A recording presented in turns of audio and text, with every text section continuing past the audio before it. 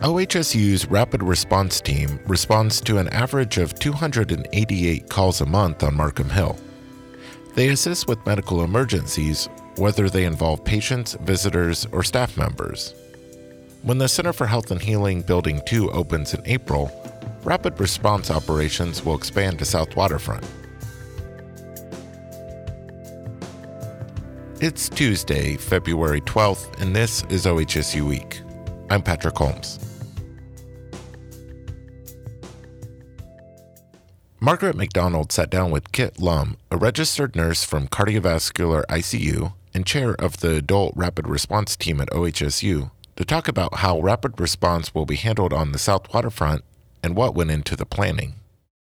I'm here with Kit Lum, who is a registered nurse with the Cardiovascular ICU. And Kit, you won the award as Nurse of the Year through the Greater Portland chapter of the American Association of Critical Care Nurses back in October. Yes. That must have been exciting. It was a great honor. Tell us a little bit about that award. I was nominated by my manager at the time, Cindy Perez, and I got to go to the Critical Care Symposium, which I had never been to, so that was a great 2 days that I got to spend with my colleagues. My understanding is part of the reason Cindy nominated you for this award is for a lot of the work that you've done organizing the rapid response teams and Code Blue teams that will be responsible for serving our new South Waterfront presence. Yes. How did you get interested in the rapid response team and Code Blue work? So we've had a rapid response team up on Markham Hill responding to patients and visitors and colleagues since 2005. I really got interested in it back before we even implemented the team. I was part of organizing that team and getting it up and running. It was through an initiative through the Institute for Healthcare Improvement. They had a bundle of things that they thought that hospitals could implement to help improve patient safety and patient care and patient survival. One of the most novel things that we heard out of those suggestions was implementing something called a rapid response team or a medical emergency team who would be available to anyone in the hospital to assist with decompensation or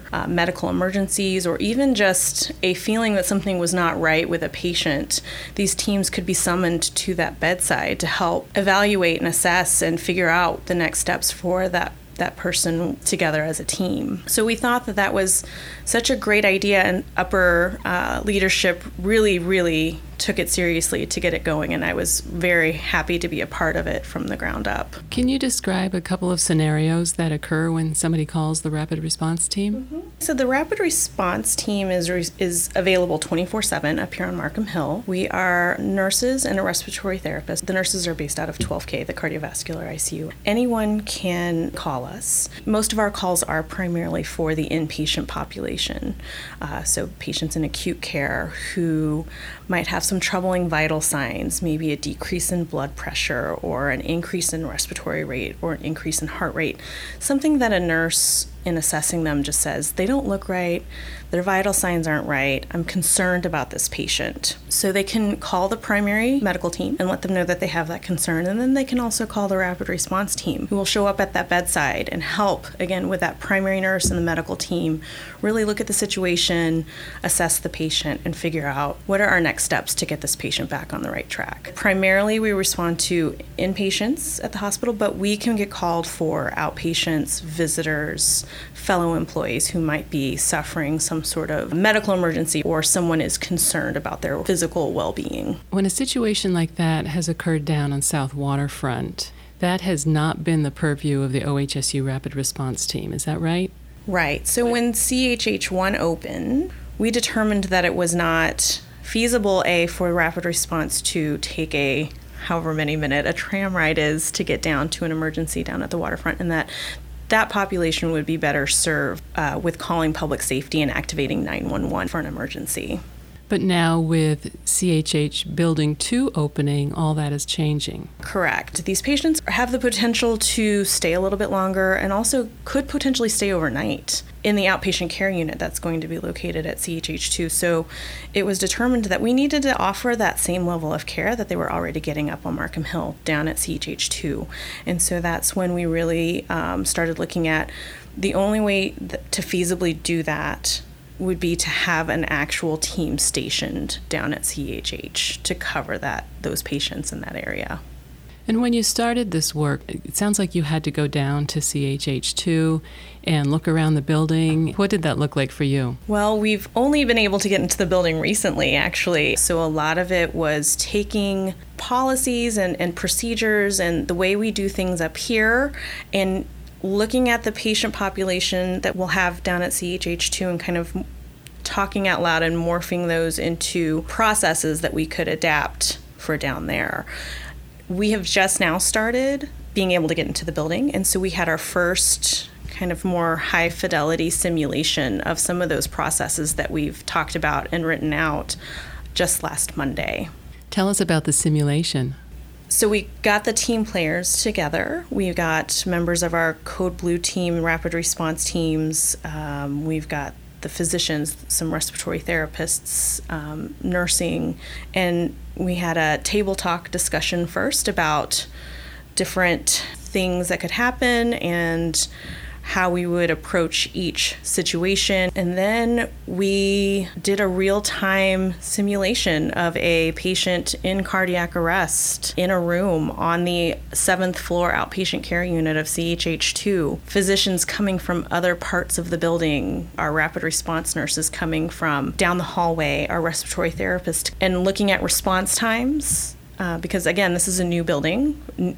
Wayfinding is going to be a huge part of this and finding our way to an area that we need to get to quickly. And then also just practicing those hands-on skills that we need to adequately resuscitate a patient and get them to a point where we can get EMS into the room and safely hand off that patient to them. And we timed how long it took for a person to get from the ambulance bay up to that location to kind of look at the whole timing of everything, as well as do we have the necessary supplies? Do we have the necessary people to safely handle one of these emergencies? What were some of the surprises that you saw? What were some of the things that you learned?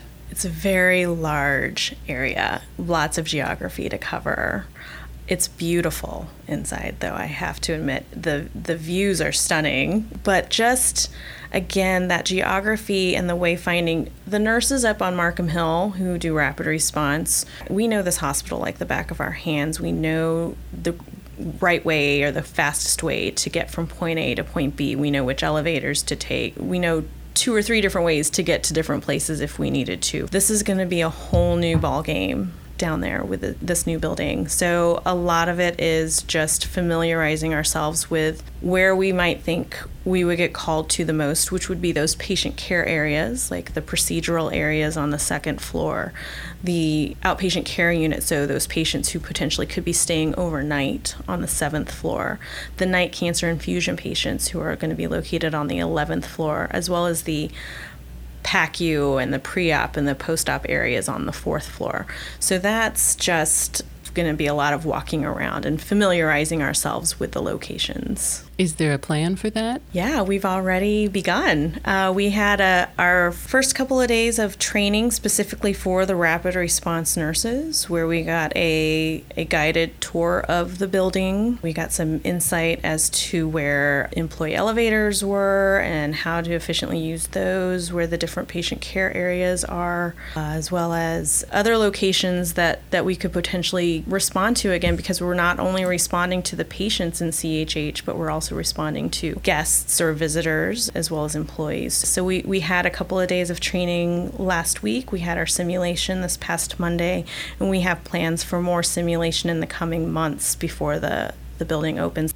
During the simulations, you talked about timing and understanding your response times, and I imagine you're going to gather a lot of data on that. Once you know more about your actual response times, what will you do with that data moving forward? Well, we always want to improve on things. I think that you can't really look at improving things unless you have the data. But also, this is a brand new environment, so I think a lot of it is going to be just data collection at first. It might be a little while before we look to what exactly we can improve on.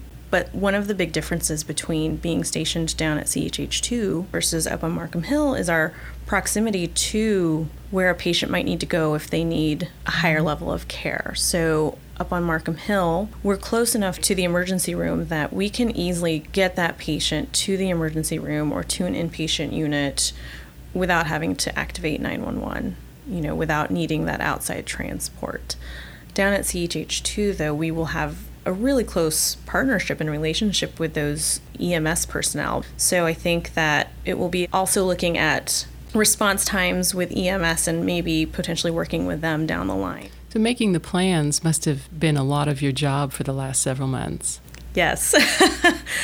Like I said, it's been nice because on Markham Hill, we do have such a good flow and a good set of processes already in place for our rapid response calls. We have a wonderful Code Blue response process up here on Markham Hill.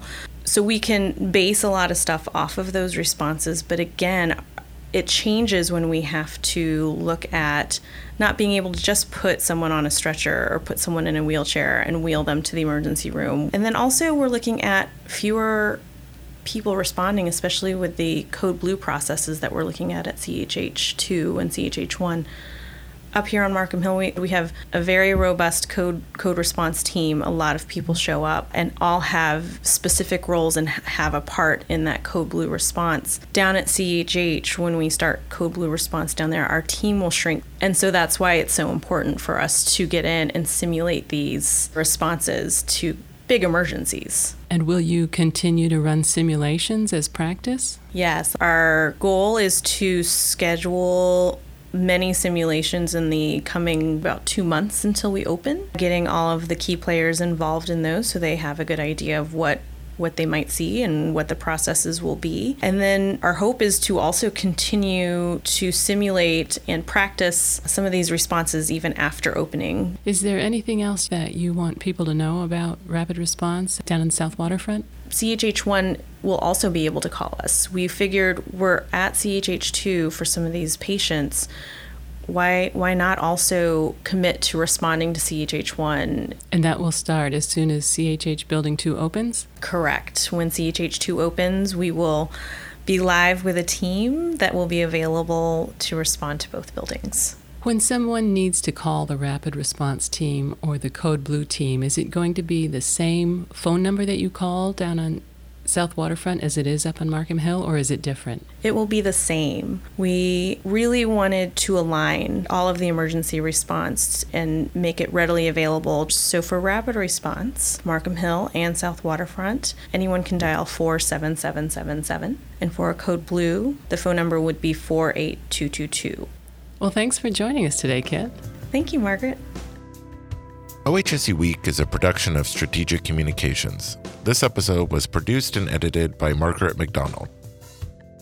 I'm Patrick Holmes. See you next week.